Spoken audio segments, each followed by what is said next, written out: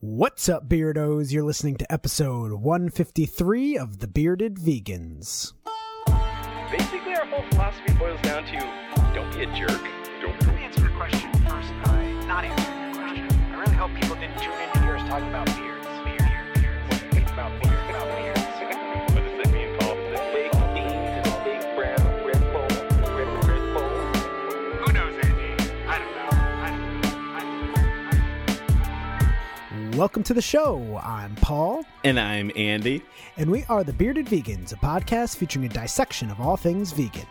If you're just tuning in for the first time, you can find all of our previous episodes at thebeardedvegans.com, and you can always reach us by emailing thebeardedvegans@gmail.com. In today's episode, we're going to talk about what we've been eating, do some follow-up, go over the news, and then ask the question, what's the deal with the Miyoko's controversy? Oh, Paul, I guess you could say we're going to get a little bit cheesy on today's episode. You could say that, Andy. Hey, Andy, everyone and their mother have been talking about this controversy, this topic, and we're about to throw our hats in there as well. Yeah, because why not? So, Paul, listeners might detect a bit of fake laughter in our intro, and that's because this is the third time we have re-recorded this intro.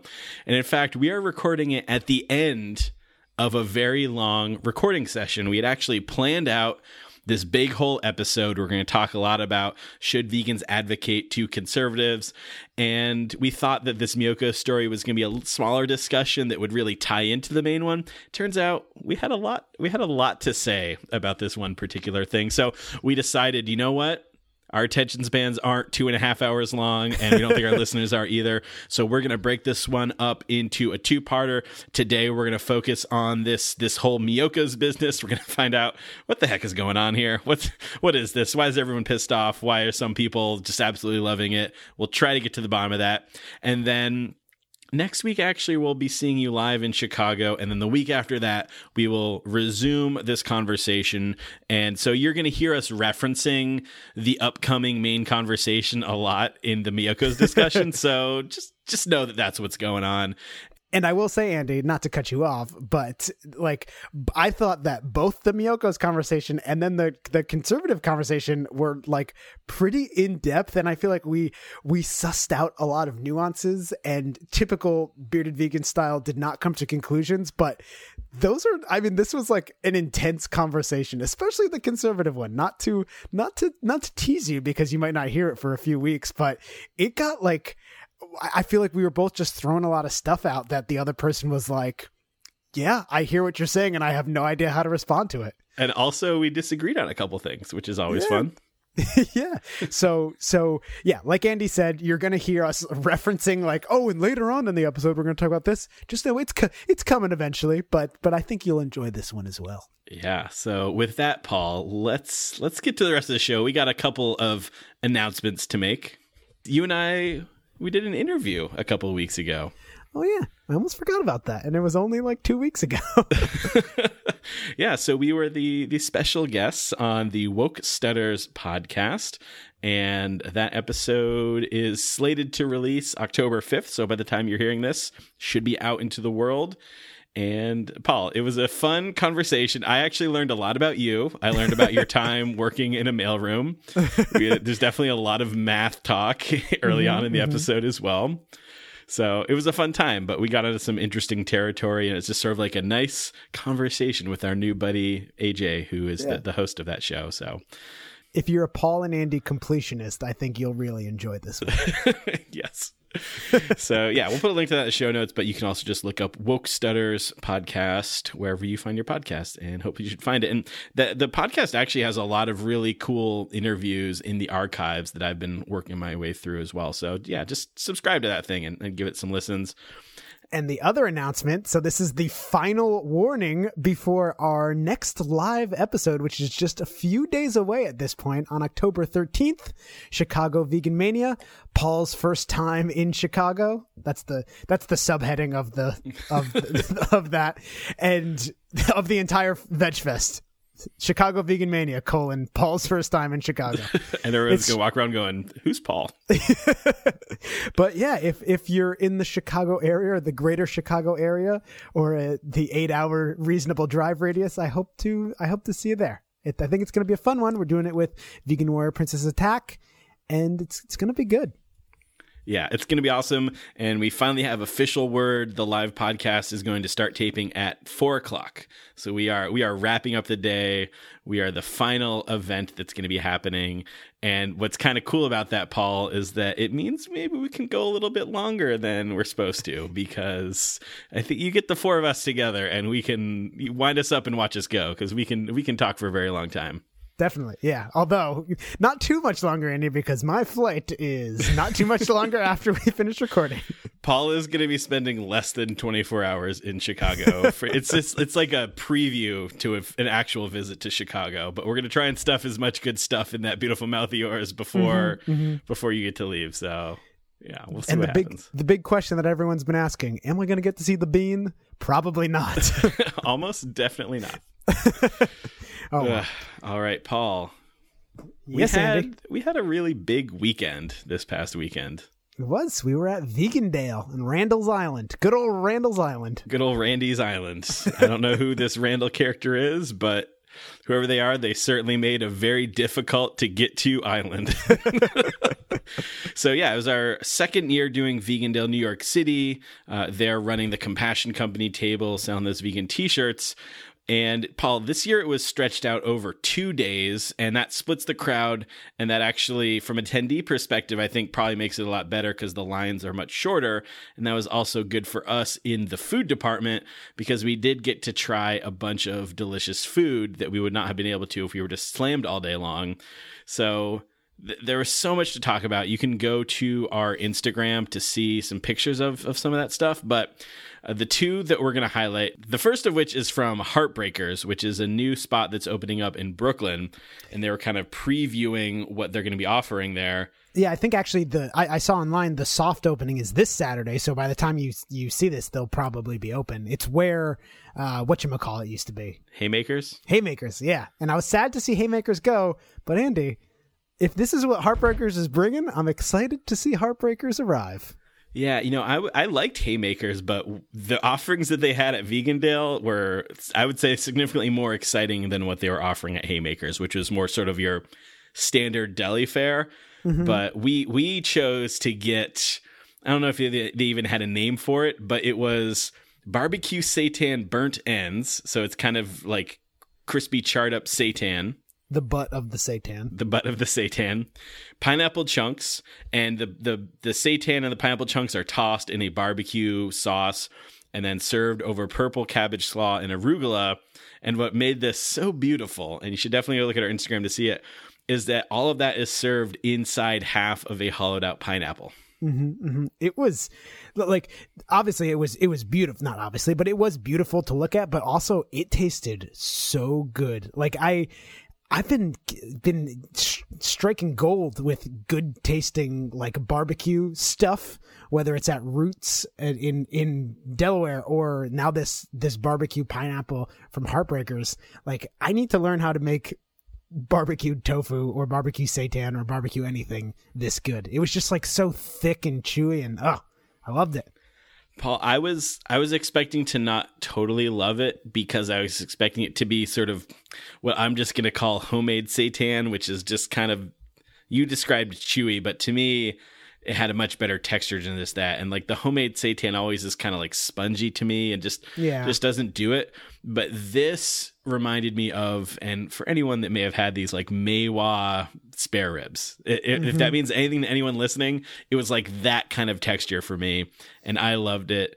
And the whole thing was really just great. And I thought serving the pineapple, it makes a good photo. It's also just sort of a creative way for them to give their garbage out to people. This is your problem now. Yeah, pretty. Like, what are they going to do with hundreds of pineapples? Just hand it out to people. That's funny.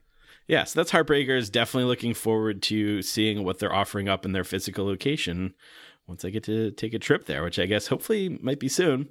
And then, Paul, the other place that I'll just quickly mention is, I'm not sure how to pronounce, but it's either Bona Bona or Bana Bana, something like that. Bona is how it's spelled. And they were serving up ice cream in a cone, in a sugar cone, as ice cream deserves to be served in. And they had, they had like a chocolate. They had, I got the pistachio. I'm a sucker for pistachio ice cream.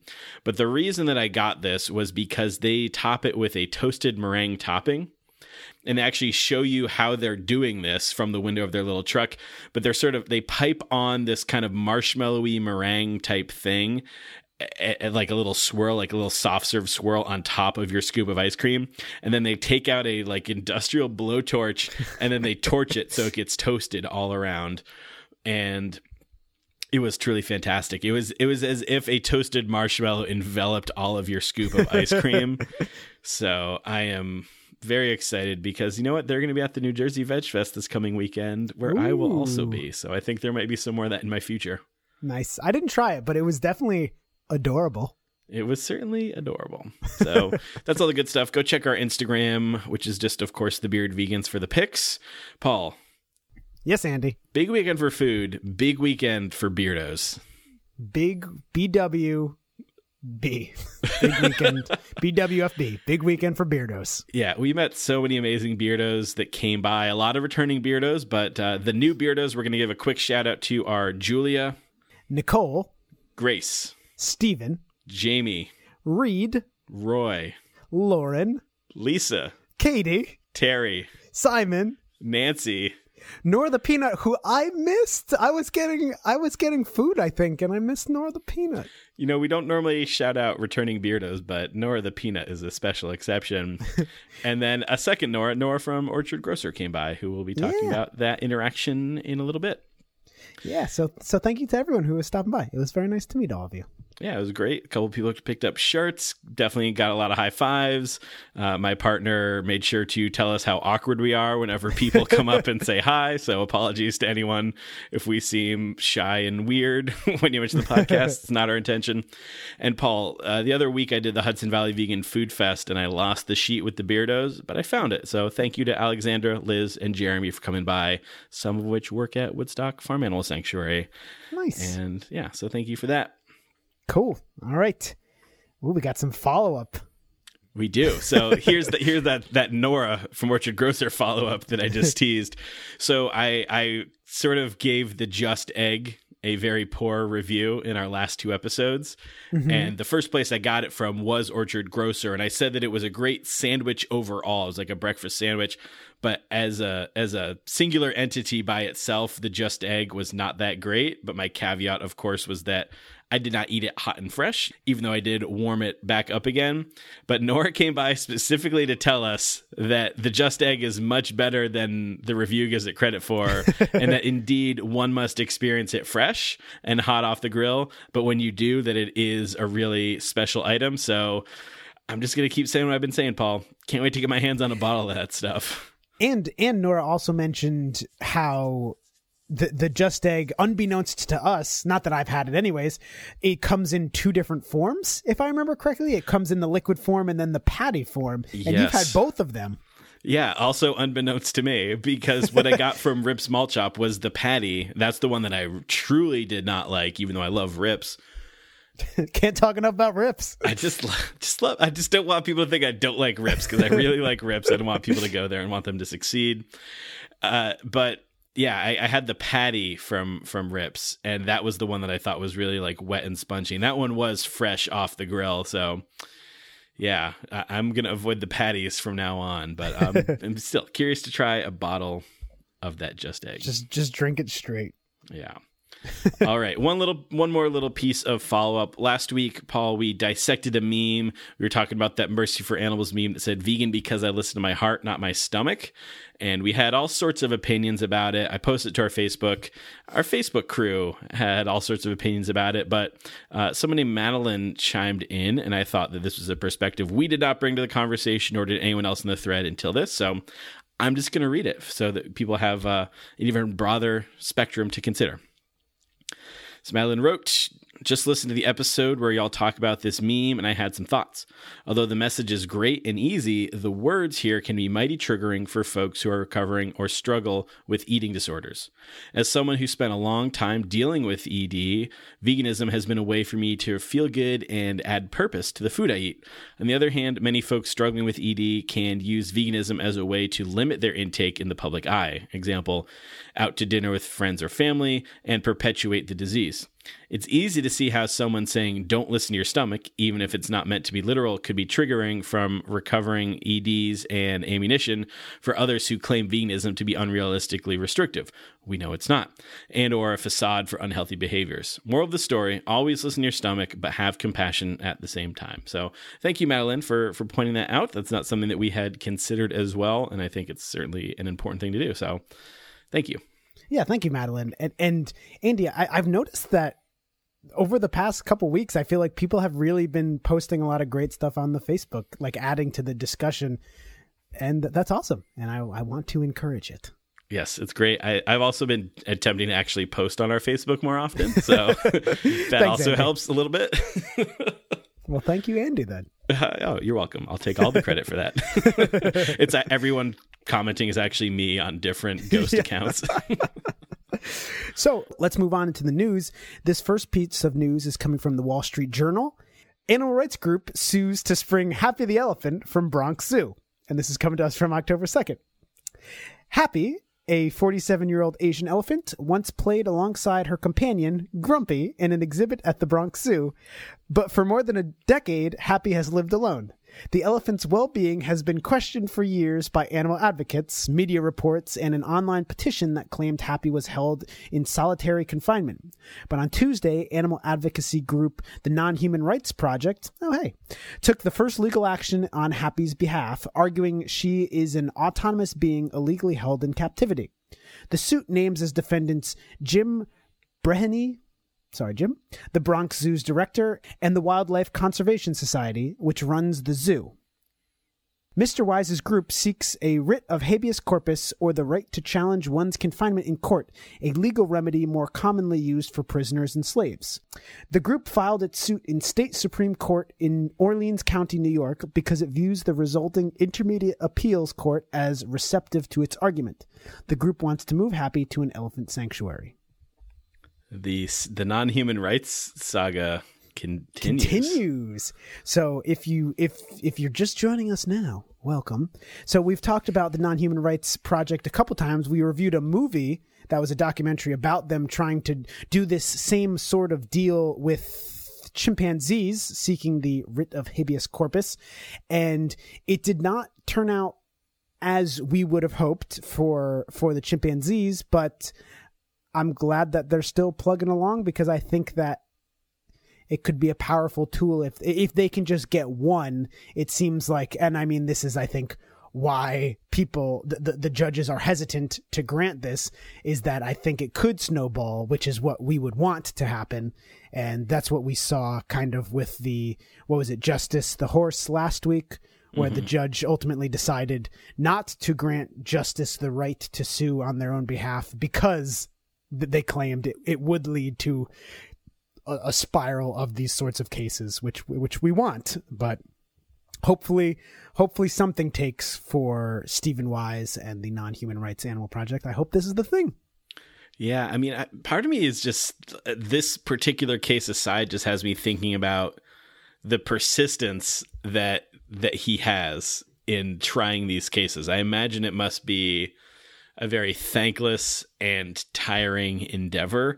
Mm-hmm. And once you receive so many defeats, because unfortunately we've covered a lot of the defeats on this show, no victories, and to persist and continue to push on and just keep hoping that you refine your argument, refine your case, and like sort of will your way in and find the one judge that's sympathetic enough to the cause and is convinced enough by your arguments to actually grant the writ of habeas corpus is it's daunting. So I guess I have to say hats off to the Non-Human Rights Project.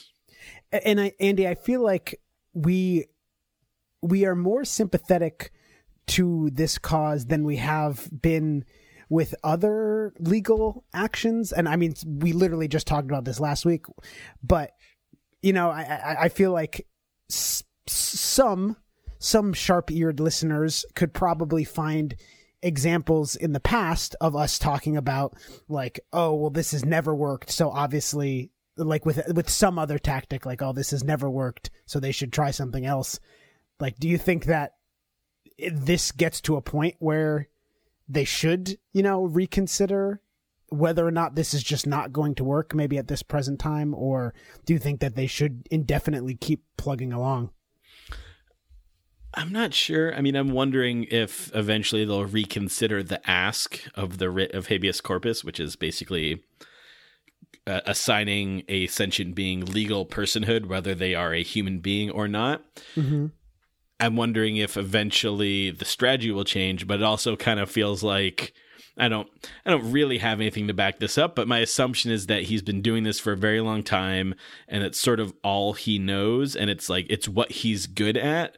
Mm-hmm. And well, in theory it's what he's good at, although we have not seen any you know, victories, but also I guess I wouldn't chalk that so much up to his ability as it is just the fact that he is going up against, you know, he's not just trying to convince one person to go vegan or to consider the vegan argument or consider that animals are deserving of some sort of rights. He's trying to change a whole system. He's trying to change the whole legal system and the way the legal system views certain particular animals. You know, he's not saying a praying mantis deserves to be a legal person yet or something like that, but he's saying that like certain animals have enough cognitive function and awareness and sentience that they are deserving of being legal persons. So I guess I could foresee him saying this particular strategy, this particular ask isn't working, but I don't foresee him just sort of giving up the legal route altogether. And I think that's something that we actually talk about when we talk about finding what type of advocacy works for us, is that, yeah, some people are not great at going on the street and having conversations. Some people are not good at handing out leaflets. Some people can't bake a cupcake. Some people can't start a t-shirt company. Some people can't do a pod, you know, whatever it is, but you might find that you are great at giving water to a pig on a truck. You might find that the legal avenue is the thing that speaks to you. And clearly this is a very passionate and driven person and organization. So it would be hard for me to imagine him just straight up abandoning it. I'd imagine he's just going to keep going until he starts chipping away at the speciesist foundation of our legal system.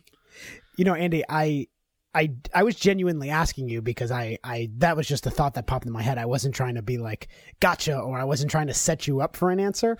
But I think that what you said has resonated with me because you pointed out the important distinction that when we talk about some of these other things that were like, oh, you need to find, maybe you need to reconsider your actions because they're not working. I think oftentimes we are talking about like, you know, trying to convince people to go vegan, the individuals to go vegan. And this, what he's doing is certainly on a much, much, much bigger scale. So even if it was something where it's like, he's been doing this, I actually am not sure how long he's been doing this for, but even if it's something where it's like, oh, he's been doing this for 20 or 30 years, and then eventually he gets one of these wins, like I think that you would look back and say those 20 or 30 years would be worth it because it is like starting to chip away at this the way that systematically society is being run right now. And I think that would be huge and it would be worth, I think I would, if I were in his shoes, look back and say that would be worth the effort.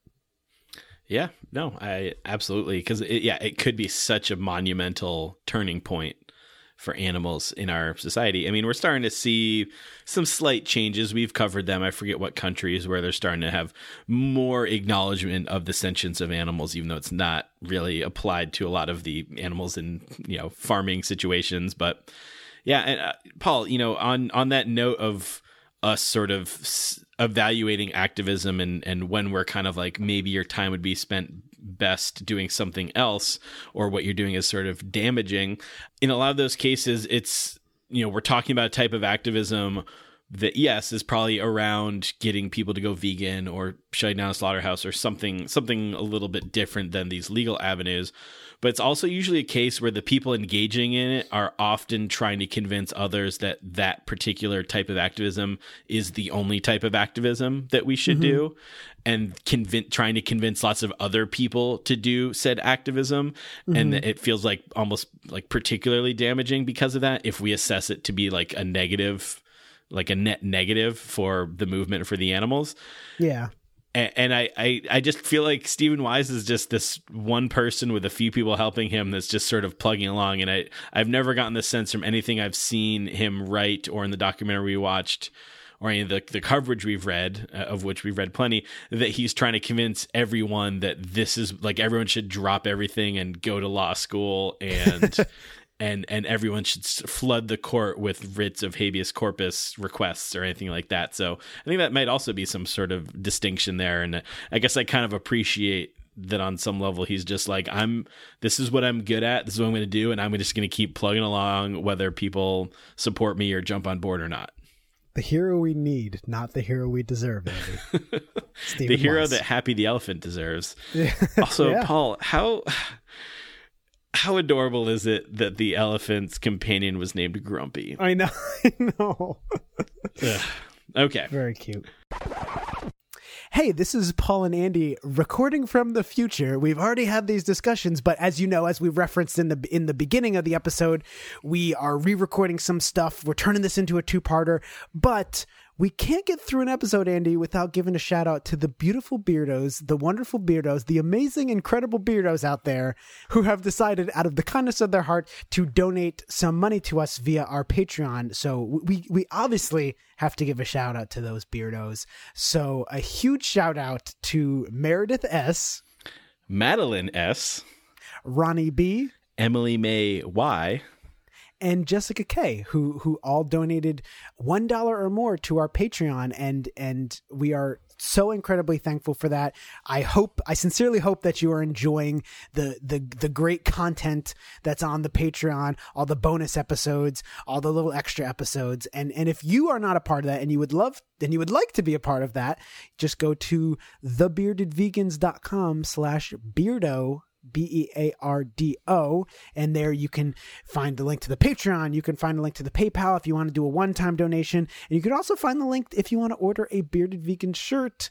They say "Don't be a jerk" on the front of them, and it's pretty great. And they have our beautiful cartoonish faces on the back. Yes, they do. So yeah, thank you to everyone that has been contributing. In addition to getting a shout out on the podcast, you can get early access to episodes, sometimes up to 4 or 5 days early, but usually at least 3 days early. And you can get merch, all that good stuff, buttons and stickers that aren't available anywhere else. You cannot purchase them. So yeah, definitely go to thebeardvegans.com/beardo. And Paul, I guess with that said, let's get back to the past and start up this discussion about Miyoko's. Let's do it. Let's move on into this next story. Paul, this one, I guess I must have caught this one early because I thought it was just going to be like a little news story and we could talk a bit about it. And it has kind of set the internet on fire today, especially. Mm-hmm. So I have things to say about this, Paul. But so this is coming to us from Live Kindly on October 3rd. And the headline of this article has actually changed, but the original headline of this article was "Vegan cheese brand Miyoko's partners with Nestle to meet growing demand for plant-based food." Inflammatory. So, for those that know about Nestle, I'd say very inflammatory, actually, and like potentially damaging, although I guess potentially damaging if untrue, or I mean, I guess, if we are to take that headline at face value, which, what does partnering necessarily mean? We'll get into that you would assume that Miyoko as a person or as a company has sort of assessed all the risks of what that could do to their reputation. Mm-hmm. So maybe not damaging if totally true, but as we learned, might not actually be true. But Paul, to sort of frame this conversation, I think there's probably a lot of listeners that don't know too much about Nestle and might not realize why many folks would sort of brand them as a kind of like a particularly evil type of corporation. Mm-hmm. So let me give everyone a little bit of rundown here. I think one of the biggest things, of course, is that they just sort of go around the world buying up and privatizing water supplies, and then they make it so they are the only ones with access to clean water, and then they turn around and sell it to people at a significant markup. And that's not as bad in America, where in most places you can generally get clean water. I guess Flint, Michigan excluded, of course, and probably many other places.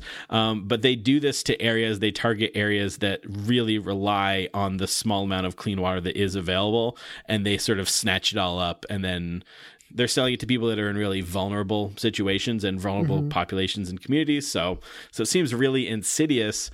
And Nestle chairman Peter Brabeck said, "Clean water is not a human right." Jesus. Yeah. And so I guess Nestle, together with some other companies, together they've persuaded the World Water Council to change the designation of water to be a human need and not a human right. That's so fucked up. Right. And so if it's a right, that means it's something that needs to probably be available for free or incredibly cheap. But if it's a need, that's kind of just like code for it's a market that can be met. And so they can sort of exploit that market by going around and privatizing water and all of that.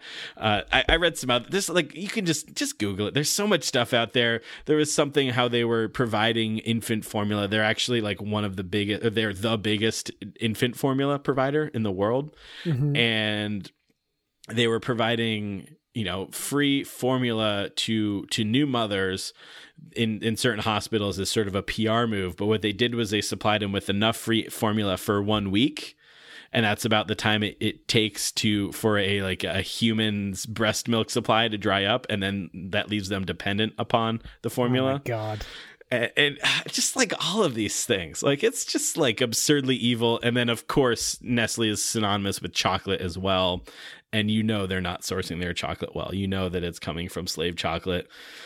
So all of this is to say, when we talk about like evil corporations, Nestle is like the cartoonishly evil corporation. Yeah, like I'm sure there are plenty of others that do really horrible things. We know that there are, but there's just something about Nestle, the way they're positioning themselves to have such a huge share of the freshwater market, which we know is going to be like an incredibly valuable commodity in the next, 30, 50 years, whatever it might be. Just seems so insidious. It just seems so insidious. So anyway, understandably, people might not be stoked about whatever this partnership is with Miyoko's. But let me read a little bit from this article over at Live Kindly. Nestle, the world's largest food and beverage corporation, has announced a partnership between its U.S. branch and a vegan artisanal cheese startup, Miyoko's Kitchen, in order to meet the rising demand for plant-based food. The multinational corporation says that the California-based brand is among the state's fastest-growing companies. The partnership is a part of Terra, and that's all capital, Food and Agriculture Accelerator, a program founded by San Francisco-based co-working company Rocket Space and Dutch multinational bank Rabobank, that aims to unite large companies and emerging disruptive brands. But Paul, reading that, what is your... I feel like I wasn't entirely sure what exactly this partnership meant. What do you get from this paragraph that I just read? Well, it just says unite. It's going to unite them, which to me, like, what immediately comes to my mind is that Nestle will have some, like, they'll own, maybe not own, but they'll have some shares or some stakes in Miyoko's in exchange for Nestle giving them lots of money so that they could grow. That seems like, from someone who has no idea about business stuff, like, that seems like the one, like, the generic partnership to me. Yeah, I think partnerships, it conjures up them purchasing a percentage of shares, or it conjures up them sort of merging or acquiring them. And that's frankly, that's what Nestle does. They just acquire brands left and right, and not just food brands, but they're just sort of, they're the blob, they're sucking them up, these brands, and growing larger. So I don't know. The reporting on this one seemed really off. I think the headline especially seemed pretty off. And so I ended up posting this to our Facebook just with a couple of those like, guy emojis, just thinking, just to see how people were going to react to it, because I wasn't entirely sure what exactly this partnership meant, but people had really polarized reactions. There was the camp that was, oh my God, this is so great for Miyoko. This is going to get them everywhere. It's going to make their cheese cheaper. And this is animal liberation personified. This is the best possible thing that could ever happen. Bless the animals from on high. This is incredible. And then you have the other camp that's like, Nestle is the most evil corporation ever, as we have outlined, and this is absolutely horrible that Miyoko's would work with them or be acquired by them or merge with them or whatever it might be. So turns out those critiques made their way to Miyoko, who just posted on Miyoko's personal Facebook. Miyoko's Kitchen has not sold to anyone, big or small. It surprises me that smart vegans make judgments based on reading confusing headlines without reading articles, doing research, or asking questions. Is this how smart vegans vote? Without the facts? Without even considering that they may be jumping to conclusions and are willing to trash someone who has been working long and hard to promote veganism? Where will that get us? Has fake news gotten to vegans as well? She's claiming fake news. Fake news. I mean, that kind of ties into our main discussion, Paul. So Miyoko's pissed off. Miyoko's pissed off that this headline basically makes it sound like they're merging with, or that I guess it makes it sound like any scenario that you could probably think of that you'd be expecting to come from a partnership would mean that Nestle is going to make some money out of the deal, and they're going to profit off of vegans that don't want to support, one, a horrible corporation, but one that also exploits a ton of animals. And I really sympathize with Miyoko here. Like, if this is not the actual case of what's happening, the fact that Live Kindly chose to use this headline that was so vague and kind of misleading, and perhaps in an effort to get people to click on it, because a really mundane headline about them just sort of getting some advice from a corporation might not have the same pizzazz to it. Yeah. I feel like Miyoko has every right to kind of be pissed off about this particular article. Yeah, I saw a couple of comments on her statement that were like, oh, like, you don't need to have an attitude about it. And first of all, I didn't think that from what you just read, Andy, which was all of it. I didn't really get that much of an attitude, but even if it's like, yeah, I think she has every right, if someone's trying to defame her, to be upset about it. Yeah. So, I mean, I don't know. I totally sympathize with the tone that Miyoko's coming at right there. You know, if that's your company and you're making these moves that you think are good for your company and in accordance with your values, and then because Live Kindly, they just posted this off of a press release that Hershey's had sent out. You know, so it wasn't even like, this isn't like the info that Miyoko's sent them or like put out into the world at all. So it seems a little reckless, I think, on Live Kindly's part. So do we know what the quote partnership actually entails? That's a good question, Paul. So I went and just kind of looked up what is Terra, because the partnership, yes, Nestle's involved, but the main thing is this Terra, which is this accelerator, which is this thing that sort of accelerates businesses. I love watching Shark Tank, and they throw all these business terms out there, but I had never really... There's been so many new terms that have entered my life since I've started researching this article, but they're an accelerator. And what they do is they sort of amp up existing companies and like partner them with bigger corporations. It's almost like, it seems like it's like a mentorship program. Mm-hmm. So from the Terra website, this is how they describe what they do. Terra is a first-of-its-kind program bringing together the industry's most disruptive startups and progressive corporations. which is apparently Nestle, to fuel cross-industry innovation and set a new standard for food and agriculture. Unlike other accelerator programs, this program is designed to be an ongoing innovation platform that will result in a continuous stream of commercially viable solutions. So basically they find these smaller companies, someone that's in like a size of Miyoko's, it would seem, that they're calling disruptive. I feel like everyone likes to call themselves a disruptor whenever I see like Shark Tank. Everyone's like, we're disrupting the pet food industry or whatever it is. That, or they call themselves the Uber of something. But anyway, there was all this hubbub, and then Live Kindly changed the title to Vegan Cheese Brand Miyoko's joins the Nestle Terra Accelerator Program. Such a boring title, though. Yeah. And I kept hearing that like the official Miyoko's page was going to make a statement about this to clear everything up. And then they started posting that Miyoko herself was going to go on a Facebook Live to explain everything. This is so dramatic. I know. And I was like, can you just put some text on the paper so I can just read it really quickly? Or Paul, also, you know what I discovered recently? What's that? The text to speech feature. For your phone? It's just on the internet. It exists on the internet. And there's like a long article that I wanted to read, but I was also really busy today, like filling mail orders and stuff. And I just copied and pasted this article into it, and it read it to me in a robotic voice, and it was so nice. I thought you were talking about the text to speech, like to text people on your phone.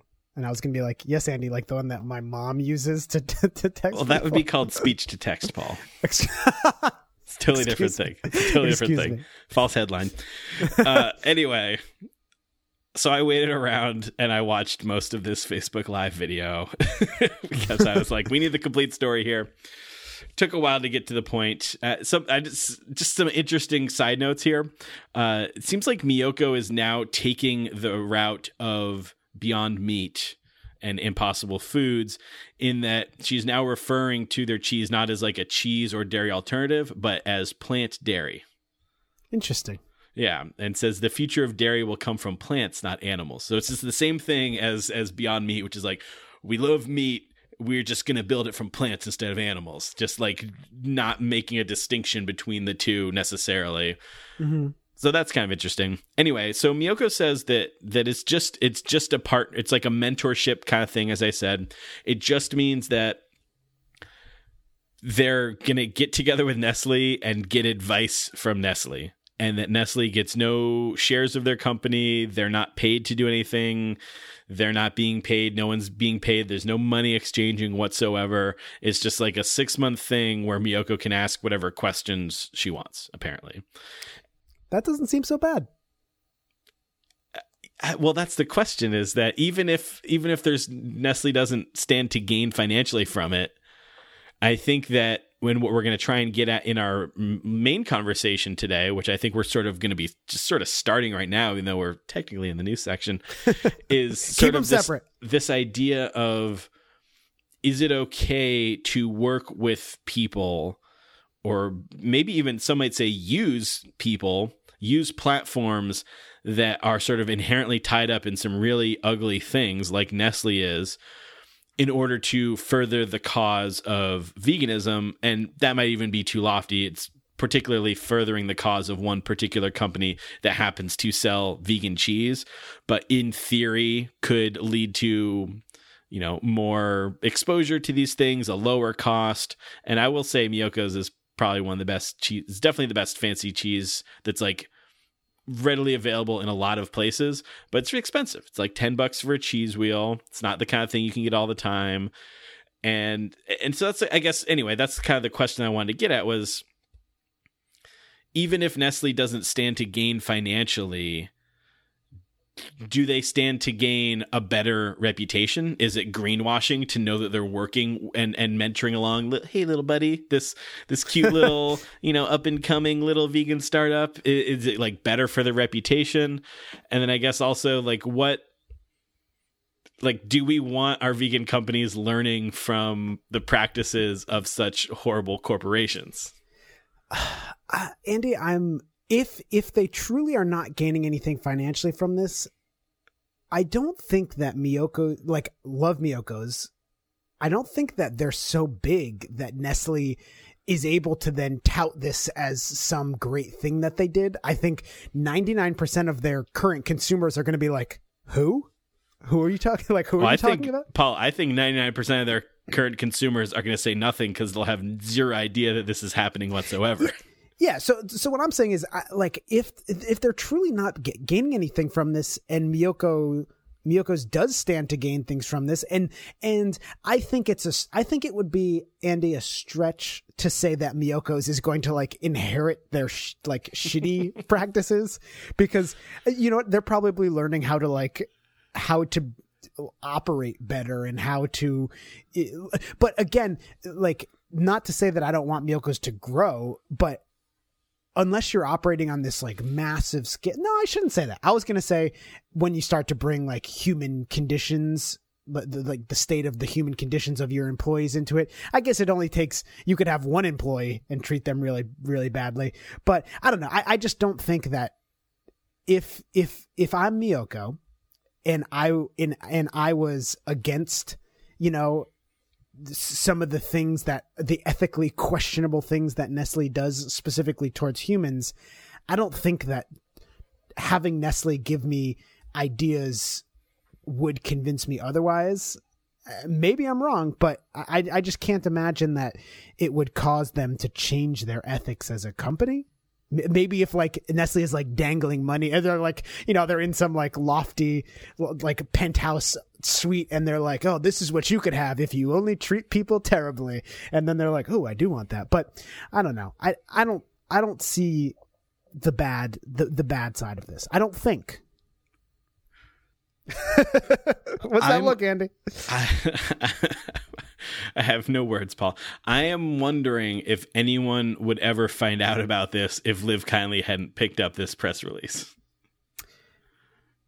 Like, That's do you think question. it would have just been this quiet under the radar thing? Like, obviously, this is a press release that went out, presumably to lots of outlets. But if it wasn't picked up by Liv Kindly, which is widely considered to report on, you know, vegan topics as a vegan outlet, would this have caused the uproar? Could it have just been this quiet thing that Miyoko sort of learned? And I should say, in this live video, Miyoko does clarify what they wanted to learn, because, you know, like, part of me is like, okay, day one, Nestle's like, all right, so what you got to do is get some child slaves to make you. And then she's like, no, I don't want that. And they keep trying to push that on her or something. But she said what she wants to learn is about consumer insights mainly, and also about co-packing, like finding, you know, better facilities to make the cheese, and just sort of learning about insights into the consumers. So that's like what Miyoko is trying to get out of this, and also says we are going to learn industry tactics. And again, that, like, the dark side of that is you're like, well, what Nestle has to do in order to be the size they are and make the profits they do is to do some pretty heinous things and to violate a lot of human rights. And so I feel like there could be an argument made that's like, why would anyone want to learn from a company that must employ those tactics to be as successful as they are? Does the world need corporations so big that they're able to get away with these things, and that some might even argue that the things they're getting away with are a necessity for them to be as big as they are? Like, wouldn't it be better if we had a bunch of companies that were maybe Miyoko size, which are pretty big, and maybe you can't get them everywhere, but maybe everything doesn't need to be available everywhere at all times? No, I do agree. I do agree with that, Andy, that I do think there's some truth to what you said, which is that, like, a company that big needs to do terrible things to exist in their current size, which I think leads us to the fact that we shouldn't have companies that big. I do agree with that, but I don't know if Miyoko's is like trying to be that, and I don't think they will be that. So I don't think that's necessarily something we have to worry about. I get what you're saying, which is like, what does she have to learn from Nestle? But I don't know. I think that there's so much that goes into, like, as someone who does not run a business, nor a food business specifically, like, there's so many intricacies that go into it that I can't imagine that every single one of those intricacies, the way that Nestle's doing it, I'm sure that not all of those things are like egregious violations of human rights. I'm sure some of what they're doing is like, wow, this is a really clever thing that they're doing that's allowed them to get very big. Now, there are also the things that are just terrible, horrible things that they're doing that have also allowed them to get really big. That are probably foundational to their success. Yes, but I imagine that there's other intricacies on how they run their business that Miyoko's could implement that's not like violating her ethics. Yeah, and actually in this Facebook Live video, the last little quote that I wrote down was that Miyoko said, "We have unwavering vegan ethics and our values will never, ever change." So, I mean, I guess you could like, I think you could just say that, like, this is someone that is like, this corporation sucks, but you know what? I'm going to take advantage of them. Like, I have way more to gain out of this than they have to gain from me.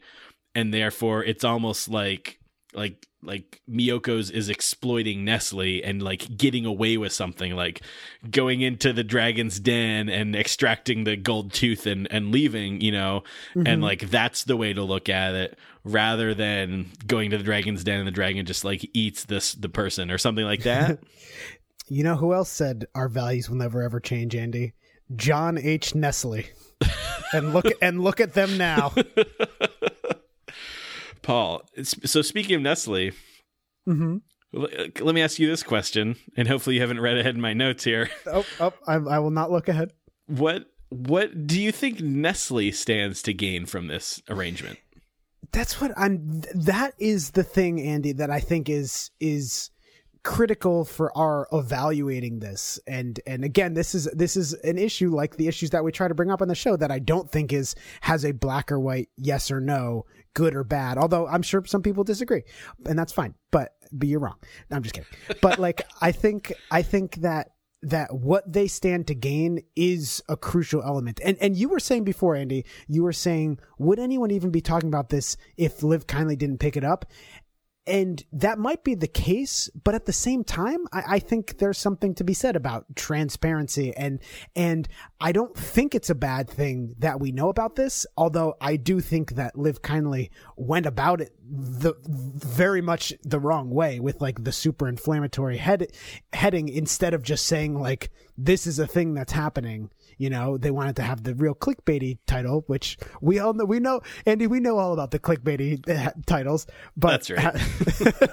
but I think that I wouldn't say that it's a bad thing that Live Kindly reported on this. I think they could have reported on it in a better fashion, but I would rather people know about it than not know about it. But to answer your question, what does Nestle stand to gain? I mean, the only thing I can think of is that, like you had mentioned before, that maybe they're trying to use this as like a PR move to say, not necessarily for Miyoko's, but just to say, hey, we do this accelerator program to help out the little guy, you know? And because is it, from your research, Andy, is the accelerator program, it seems like from the name of it, it is a Nestle program? Or is Nestle just a part of it? What I gather is that Terra Accelerator Program is its own thing, and whoever is running this or in charge of things there, it's like their own entity, and they are reaching out and they're grabbing three smaller, not vegan, and they're reaching out and grabbing like three small companies that could use some acceleration and pulling them into their entity, and then they're reaching over to the other side of the aisle and they're grabbing a couple of large corporations and being like, you're going to be the big brother, big sister program right now, and you're going to help out these smaller growing organizations and businesses. I would guess then that the thing they have to gain out of it is a PR boost. And again, not necessarily, I don't think they're going to name drop Miyoko's. I think they're just going to say, look at all the good we're doing for these small businesses. And I think that, that is something that we should weigh when we're putting this stuff on the scale about whether or not we should support something like this. We should add that to the scale, that they may gain some good PR from this. However, I think that if we as advocates of goodness do our job to promote to people that might not be as informed about how bad Nestle is, if we can get the word out about how bad Nestle is, I think that can outweigh the attempted good PR that they're trying to get with this. So I don't know that I would put all the weight on Miyoko to have to decide, like whether or not to do this thing because of that reason. I don't know. Like certainly it's something that she probably maybe thought about, but I don't know if it's entirely on her. That it's not like her involvement in this thing is going to make Nestle even bigger than they are, or make Nestle all of a sudden like absolve them of their horrendous human rights violations. Yeah, I guess that is the calculation. Is the good PR that Nestle could get from this, does that outweigh, or is it outweighed by the good that can come from Miyoko's being more widely available and potentially at a cheaper price point? I guess that is the question. But if Miyoko's wasn't involved in this, another small business would probably be involved. There's millions of small businesses, Andy, and I'm sure one of them would have joined. And wouldn't we rather have the one that's going to at least promote something that goes along with our ethics? Yeah, I mean, that's certainly something that crossed my mind was, well, if all they're doing is just to say that we're doing this program, then yeah, anyone could step in there. So yeah, all I'm doing is repeating what you were saying, Paul. But but let me offer some insight, because Miyoko does address this in that Facebook Live video, and apparently like Nestle called and she was like, "Why are you calling me?" And they said that they wanted to do this program, and she's like, "You know what I'm all about, right? Like I'm vegan, I'm dedicated to this. We make dairy-free, cheese." And they said, "That's exactly why we want to talk to you. We want to learn from you." So it's like, what is the skeptical in me is like, what does that mean? Like, do they want to steal her recipes? What is it? And then Miyoko sort of further explains, these companies are so big that it's hard for them to pivot. They don't know how to like change course. They don't know how to become better, and they can learn that sort of thing from me. Which I don't know if I agree with that necessarily. Like, I feel like these are really smart people at the top of these companies, and conniving people, apparently, and potentially evil people. But it's hard for me to believe that they don't know how to change course if they need to change course, or if they had like a change of heart or whatever it might be, or if they want to become more sustainable. It feels like that's something they can figure out without trying to absorb a small company or like have to mentor a small company, I just imagine them like in the CEOs in this office, and they're all like, their hair is all messed up and there's papers everywhere, and they're like, we're just exploiting so many people, we don't know how to stop. I just can't stop. So Paul, I don't know, what are the takeaways from this conversation? I guess I feel like we would never know what we would truly do unless we were in Miyoko's situation, and then we have to make that calculation. So I think it's tough to say that, but I don't know. What are your overall feelings on this conversation? Like, is it in general, is it okay to sort of exploit some people, a platform, a company, whatever it might be, even if they don't align with our full values, in order to gain something out of it? I think it's a case-by-case thing, but if I had to throw a general yes or no, I think I would throw a general yes. It is okay to exploit these companies or these people to further your cause. Let me throw this analogy at you, Paul. Uh-oh. Sometimes I will go use the bathroom at McDonald's. Mm-hmm. Right, they gain nothing out of that.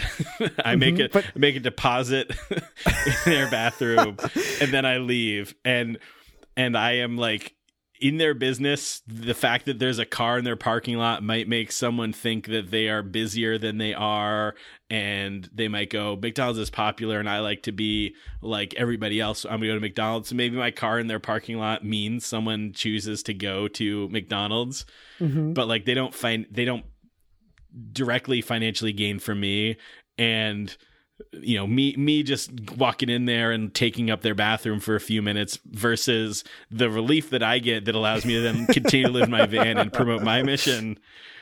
Do you feel like that's kind of the same thing? Like, it's like, I do not think that's the same thing. I think that Nestle gains slightly more than what you are generously depositing at the McDonald's.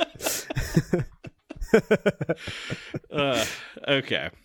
I would still, if I was in your position, Andy, I would still feel like a bad person I'd be like, oh no, I'm in a McDonald's right now. Let me tell you, those McDonald's are getting pretty futuristic and cool inside. Andy, before we move on, just one more thing that I wanted to mention, maybe I don't want to have a long discussion about this, but maybe it's worth having a discussion another time. But I saw the Food Empowerment Project, which we've talked about many times on the show. I think I usually tell people my favorite vegan organization. They posted today, they made an Instagram post, I'm sure very calculated Instagram post that said, love Sweet Earth. So Sweet Earth is the company that puts out a lot of vegan products. They put out those burritos. They're not all vegan, but they put out some of those like breakfast burritos, or there's like the curry tiger burrito, stuff like that. And they put out a post that said, love Sweet Earth, learn more about Nestle. And under it, they wrote that, did you know that Sweet Earth Foods is owned by Nestle? And that just got me thinking, Andy, that I think this is something that I've noticed from doing this podcast and from talking about these issues when they come up, like Impossible Foods, doing the animal testing and stuff like that, where it's like, if you've supported a company for a while, I feel like a lot of people, even if they find out that the company, say, is owned by Nestle or something, they give it a pass, versus like if they're there when the thing happens, like this Miyoko's thing is happening right now with Nestle. I feel like people are more outraged about that. And it's this interesting phenomenon that I feel like needs to be examined. And it's because I feel like it creates a lot of hypocrisies where it's like, oh, well, this is the thing that everyone in the community is getting upset about right now. So I'm upset about this too, but I'm giving a pass to the company that's doing the exact same thing, that's always done it that way for no reason, I guess, other than that's just the way that it's been. Yeah, I suppose that does deserve some further examination for maybe but another not right episode. now. Yeah. So I just wanted to throw that out there and give a shout out to Food Empowerment Project. Yes, definitely. Foodispower.org. And Paul, you know what? The last thing I'm going to say before we move on. Ooh, I hope we have a long discussion about this one, Andy. So on the subject of Live Kindly putting out some kind of irresponsible headlines, as I was looking for news, I saw this one. Normally we don't engage in the celebrity gossip on this show. We're usually fairly against it, but Live Kindly put out this headline that said, Will.i.am says his vegan diet was a big mistake. And Will.i.am, of course, from the Black Eyed Peas. And I saw that and I was like, oh no, like, you know, I'm not like a huge fan or anything, but I've enjoyed how enthusiastic he has been about being vegan since going vegan. You're not a Will.i fam? Paul. and so I read the article because I am someone who will do my best to read the article before commenting or making an assessment.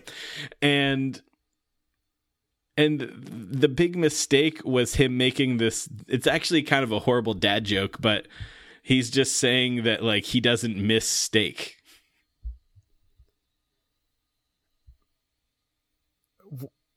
Says his vegan diet was a big mistake. Yeah, like he's like, I don't miss chicken, I don't miss, burgers, I don't miss steak.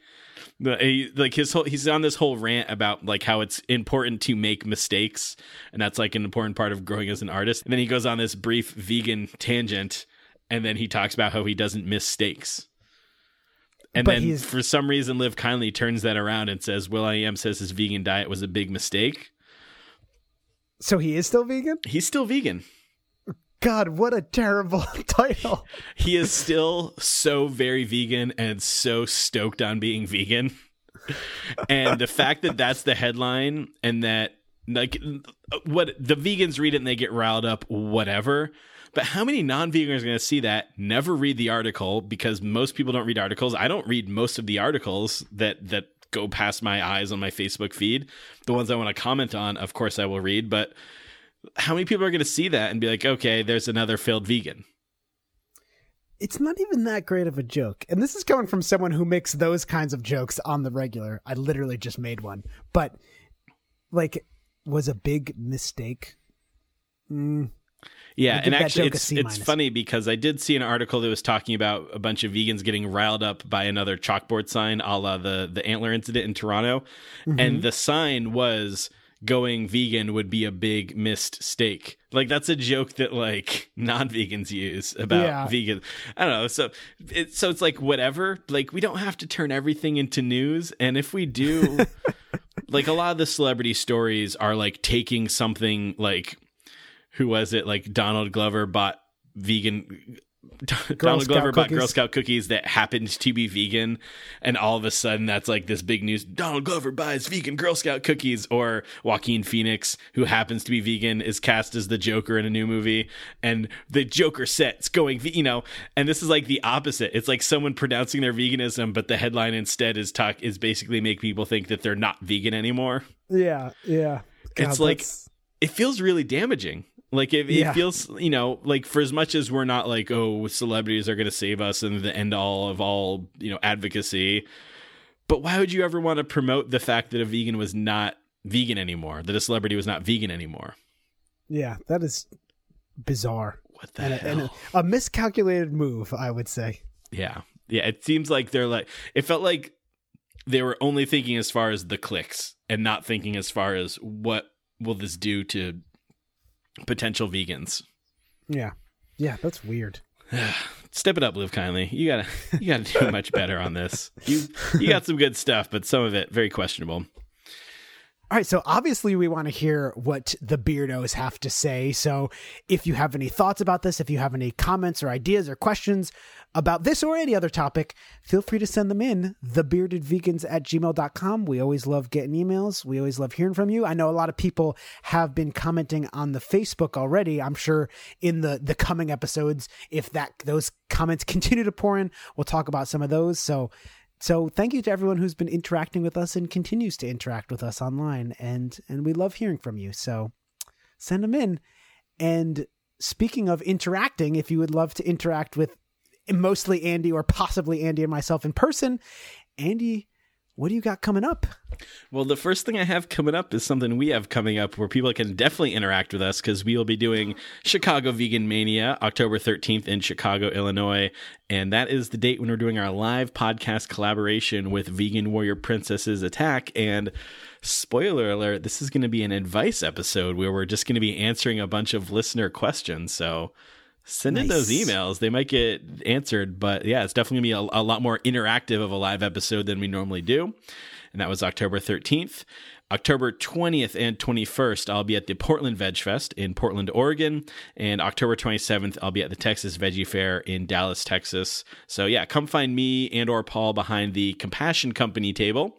And you can pick up my shirts. You can also pick up a Beard Vegan shirt and sticker there if you want. And yeah, if you want all those dates, deets, and links, just head over to compassionco.com. You'll get links to all those events, plus a bunch more happening in November, and even something happening as late as July 2019. So way in the future. Way in the future. Very cool, Andy. Thanks, Paul. So Paul, it's been a real long recording session today, and we were musing on what does Nestle get out of this whole situation, and one possible scenario is that they get a lot of positive PR. But it just feels like they should know how to get positive PR. Like, I don't know if they're just so horribly evil they can't possibly fathom a way to do it. But we have a suggestion for them. Like, yes, you can help out brands like Miyoko's, but I think if you changed your slogan from "We are the most evil corporation, give us your water," you could actually change it to the following 7 words. We are the Bearded Vegans, signing off.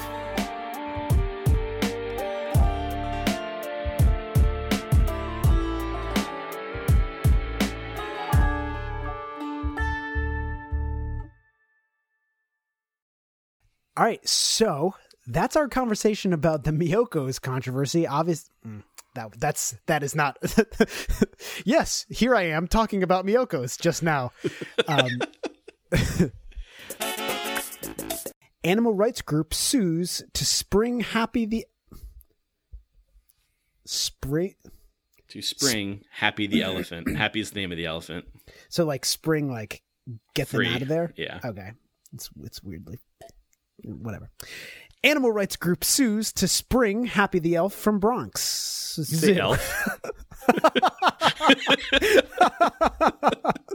Okay, take 3. The group filed its suit in state Supreme Court in Orleans County, New York, because it views. Oh my God, I'm fucking up. Then he goes on this brief vegan. We are the Bearded Vegans, signing off. And we are done.